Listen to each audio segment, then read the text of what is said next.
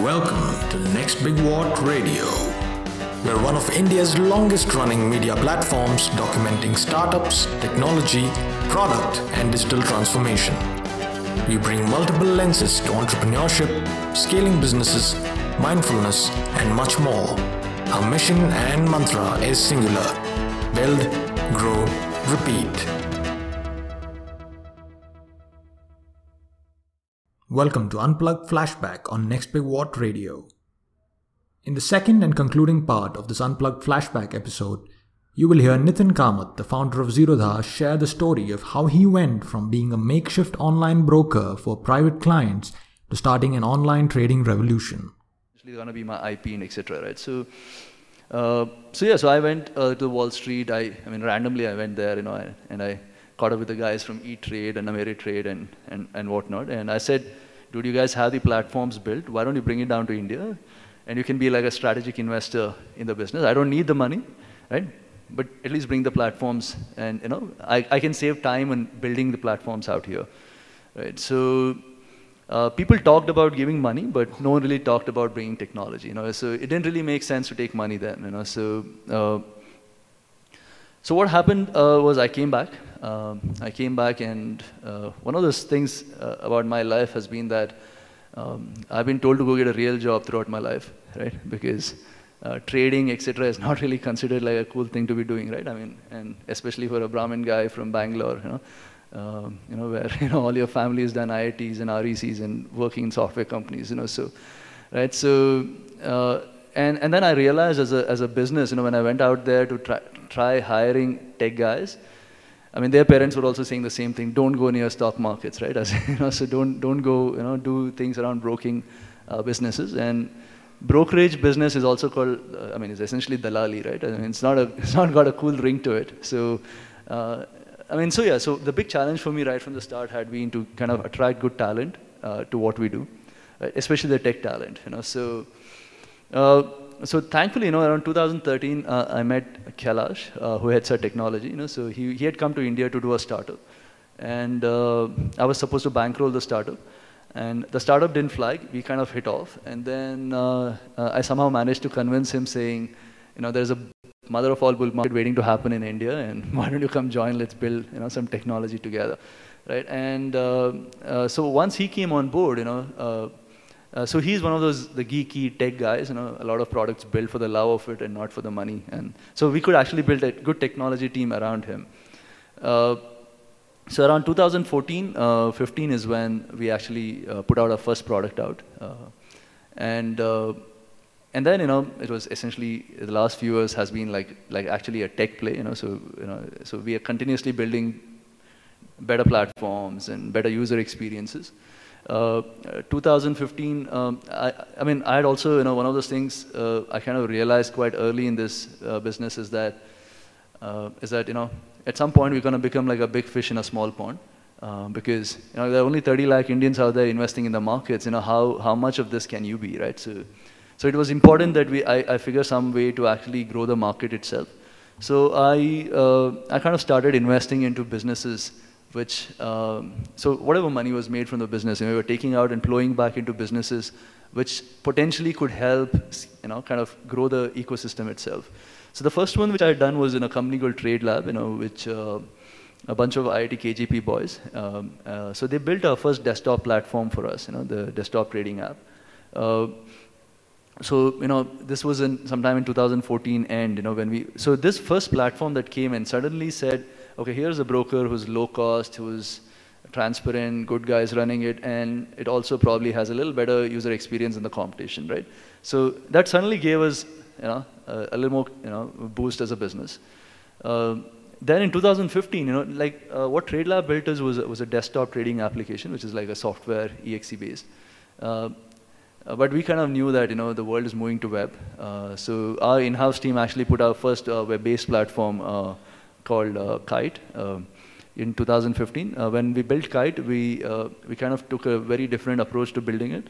I don't know how many of you invested in the markets, but if you have invested through a platform, the platform is usually, to make the platform look advanced, you tend to clutter the platform, right? Give so many features that it looks advanced, right? But I mean, I can tell you by experience that 99% of those features are never used, right? So we took a different approach. We said, let's just put things out there that we think is useful for people, and then just cut out all the noise, right? So I still remember when I went to exchanges for approval of this front end, the Kite front end approval, they said, dude, why is it so white?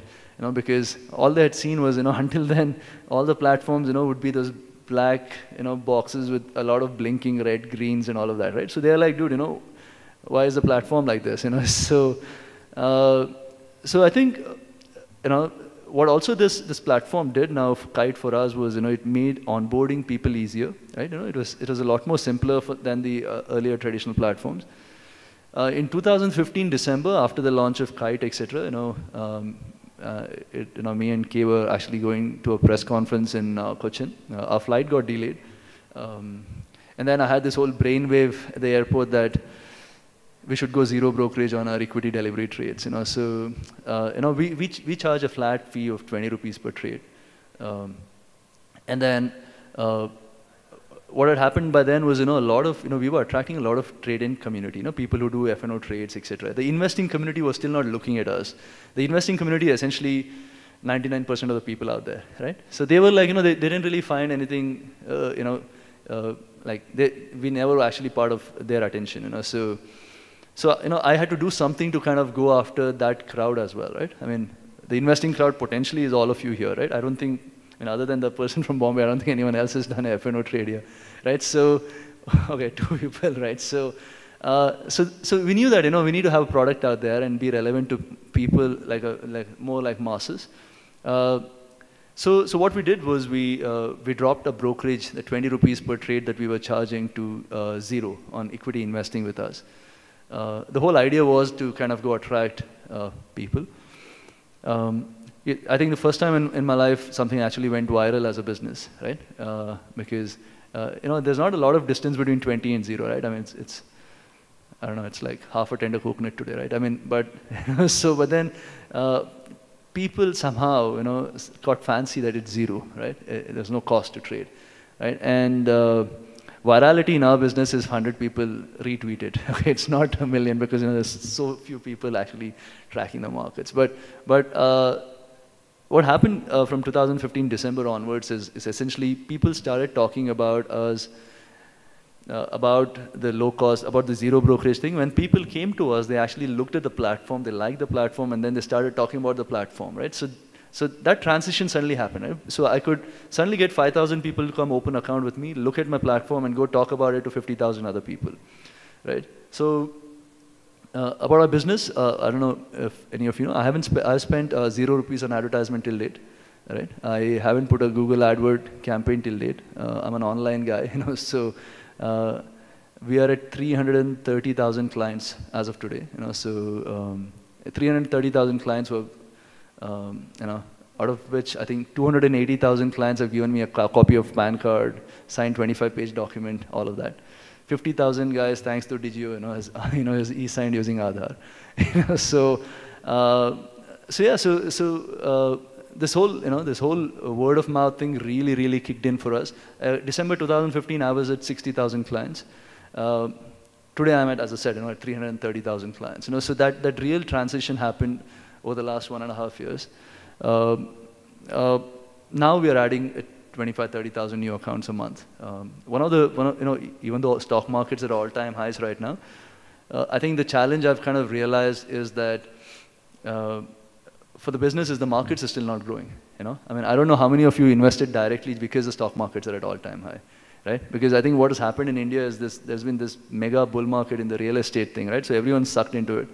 Everyone's got an EMI, going on. So I don't think, people actually have the bandwidth to say, let me stop the EMI, go and put some extra money into the stock markets, right? So over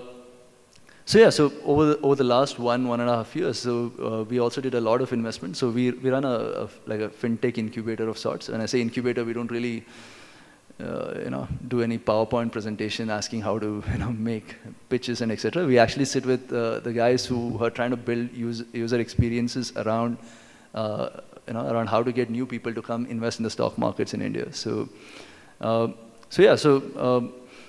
2015 December was that, and 2 months back, I think we just did another small little disruptive thing as a business, which is we were the first brokers in India to go direct mutual funds.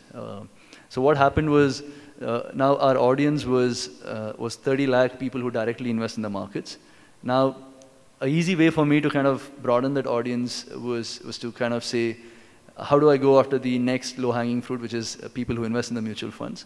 I'm sure a lot of you do here, right? So in mutual funds, what happens is when you buy mutual funds through a distributor, I mean, most people, 93% of people in India buy mutual funds through a distributor today, right? So when you buy through a distributor, the distributor is earning a commission from you, right? The commission can be anything between 1% upfront and up to 1% trail every year for as long as you're invested, So potentially, if you buy a mutual fund through a distributor, hold on to it for, say, 10 years, you could have lost a significant amount of money through commissions to this distributor who had sold you the fund, right? So both mutual funds and insurance, I mean, I'm sure, if not us directly, I'm sure our parents had gotten us to buy some LIC policies, so which is again like a beautiful product for commissions to be made by the distributor who sells them. Right, so what we did with our direct mutual fund platform is that the first time we come out there and we are saying that there is no distributor commission I earn out of it, right? So all I earn is what I charge you for using my platform. So there is no trail, etc., that we earn as a business. So we just went live 2 months back. I mean, I think we are at 100 crores AUM on that. So people have come invested 100 crores worth of their mutual fund investment through that.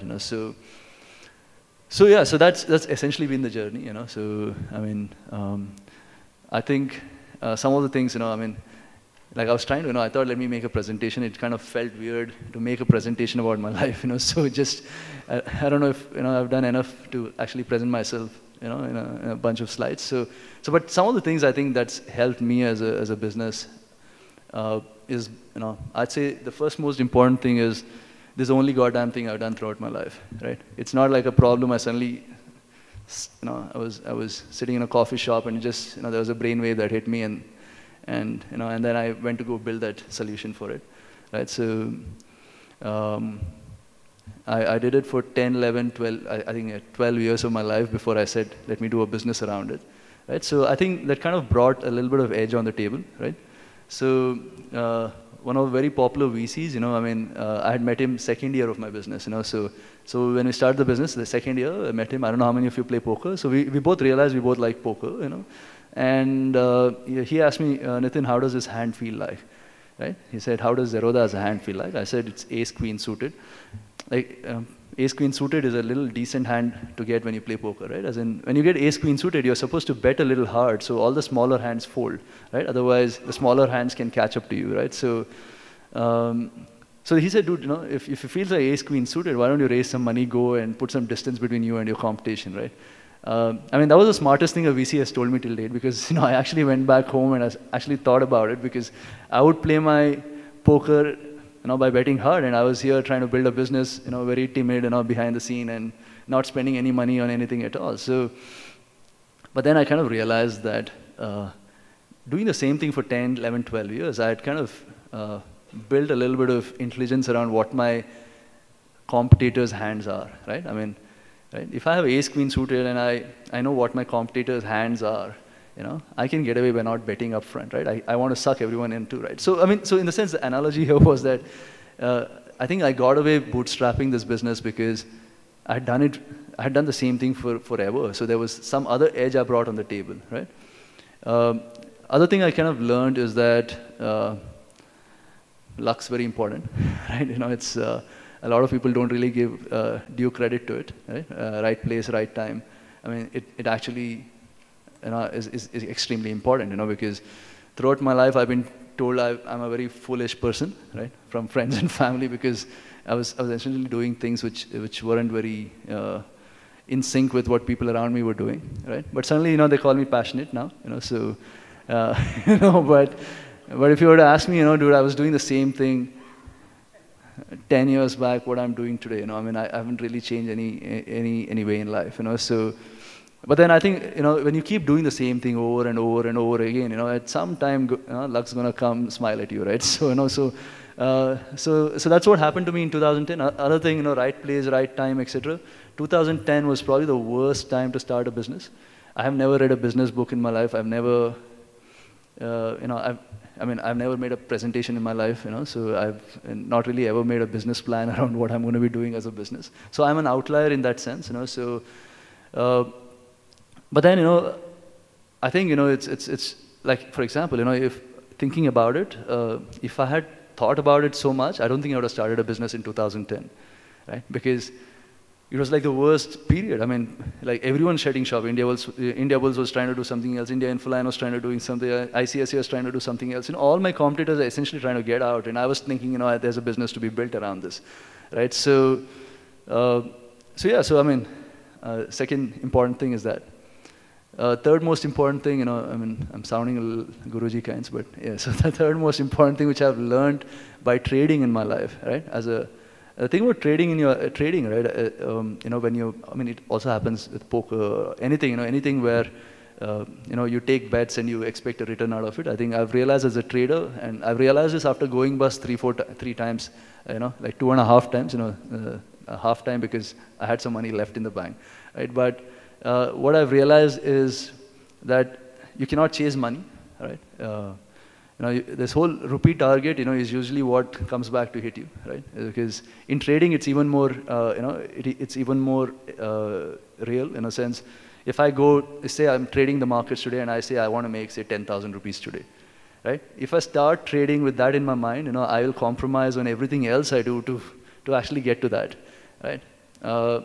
So I think that little bit of skill set came through by trading for 10, 11, 12 years to say that, dude, don't think about the money, how much money you make at the end of it. Do the right things and hopefully money will follow you, So like my uncle says, he's got this funny thing he keeps saying, like Lord Lakshmi sits on lotus, so you cannot swim towards it because the lotus moves away from you, if you try swimming and chasing down lotus, right? You have to stand there and hope she comes to you, so, right? And another thing that I've learned generally from what I think, from whatever I've done till now is that what's really, really worked for me is, even till date, I spend between 2 to 3 hours answering my blog posts and a couple of other online initiatives I have. It gives extreme amounts of market intel just to be, interacting with your client on a regular basis. I have a team of 5 people who do our social media, but there is this thing called Z Connect, this thing called Trading Q&A, and there's this thing called Varsity, the 3 online initiatives that we have. And spending time on that 2 to 3 hours every day, I mean, there are times, on a Saturday, I'm extremely smashed, and, Sunday morning at 4 a.m. I'm answering, so my team gets psyched, they're like, dude, what's wrong with you, right? As in, but then it's just become such a habit, that I cannot, some of the guys in the office say that, Nitin, you shouldn't go out and answer because, you're unnecessarily putting your bandwidth into something. You could use that time to do some other good things for the business, but I think, some of them disagree, but I think a lot of credit goes in the fact that I do that, because the business intelligence built and the fact that, see, as I said, my business is a little different, right? Here, people trust us with their money, so it's important to have the credibility piece going as well. So these essentially are a few things that I think has helped me to take the business where we are at today. And the challenge, as I said, for us as a business is the market is small, right? If in a 30, like today, in terms of trading turnovers, in terms of number of new client additions, et cetera, we are bigger than the ICICIs of the world today, right? But the challenge of the market itself is a 30-35 lakh market, So